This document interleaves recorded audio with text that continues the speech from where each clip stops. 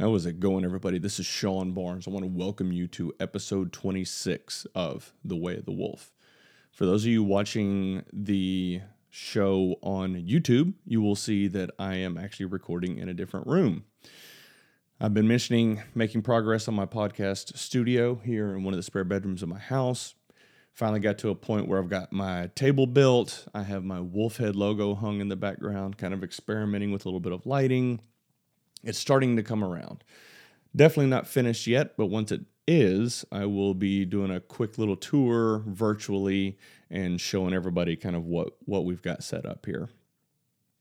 So on the show today, I'm going to be talking about finding your own leadership style and how important this really is.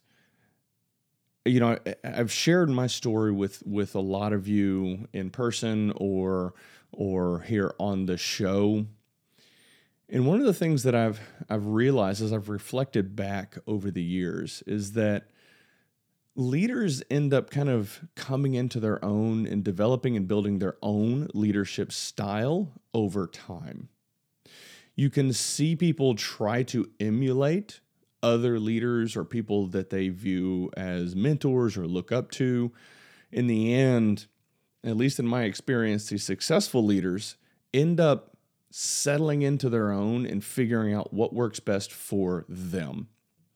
When I think about good leaders that I've worked with or for or looked up to over the years, they had a specific leadership style that worked out really well for them. And at times I would try to emulate some of the things that I saw. Well, quite frankly, I tried to just emulate their leadership style in its entirety. And what I realized is I'm not Stacy Rocca. I'm not Jason Hitchcock. I'm Sean Barnes. So while they have specific leadership traits and skills that work well for them, I don't have their life experiences. I'm not the same as they are, and that's okay. But what you can do is start identifying specific traits that you admire about those leaders and about those people, and then start to kind of build that in to who you are and your leadership style. And over time, you will hit a groove and you will figure out what really works best for you. So trying to emulate a person, okay, that's all well and good, but you're going to be more successful if you really try to identify specific traits that are meaningful to you and then building that into who you are as a leader. Whenever you do this, it actually takes time. It's not an overnight process. It's a lot of trial and error. You've got to figure out, hey, Hitch can get away with talking to somebody like that because he's a retired Navy SEAL Master Chief, kind of comes in with a hammer type approach. For me, I can't deliver the same message in the same way. We can go into go down a whole rabbit hole on that topic, but the intent behind the message today is figure out what works for you. Now, you can take certain elements from those leaders that you kind of aspire to be or achieve the things that they've achieved, but you've got to take those specific traits that you admire. Now, I mentioned a moment ago that this process takes time. You can accelerate the process if you put a concerted amount of effort into building your own leadership skills and traits. So you can accelerate the process, but at the end of the day, it just takes time. So having patience is key. I myself am not a patient person at all. And in recent years, I've learned, okay, I have to be patient because these things take time. Trying to teach young leaders how to be patient. That's yeah. When I try to think about myself 10, 15 years ago, nobody could have taught me how to be patient. And one of the things I realized is I can coach, guide, and mentor all I want to, but until that person lives it and experiences certain things, they're never going to listen. They might say they listen and say, oh yeah, I get it, that makes sense. But until they live it and come through that challenge or that adversity that they're faced with, they're really not likely going to actually learn the lesson. So when you start thinking about building your own leadership style, there's a few core fundamental elements that you have to focus on, really building trust in relationships, not just with the members of your team, your peers, but also obviously the people that report into you, that look up to you, that you're trying to lead day in and day out. But you have to develop trust and have strong relationships with all of those above you in the chain of command as well. Something that is sometimes overlooked, because when you start having the conversation about leading up, people get a little finicky because their boss controls their livelihood. And I use air quotes there because I think it's a bit of a fallacy to think that. I think it's important for all of you listening to know that your boss doesn't control your life or your income or your livelihood. You control all of those things. And if you're not happy, you've got to do something about it.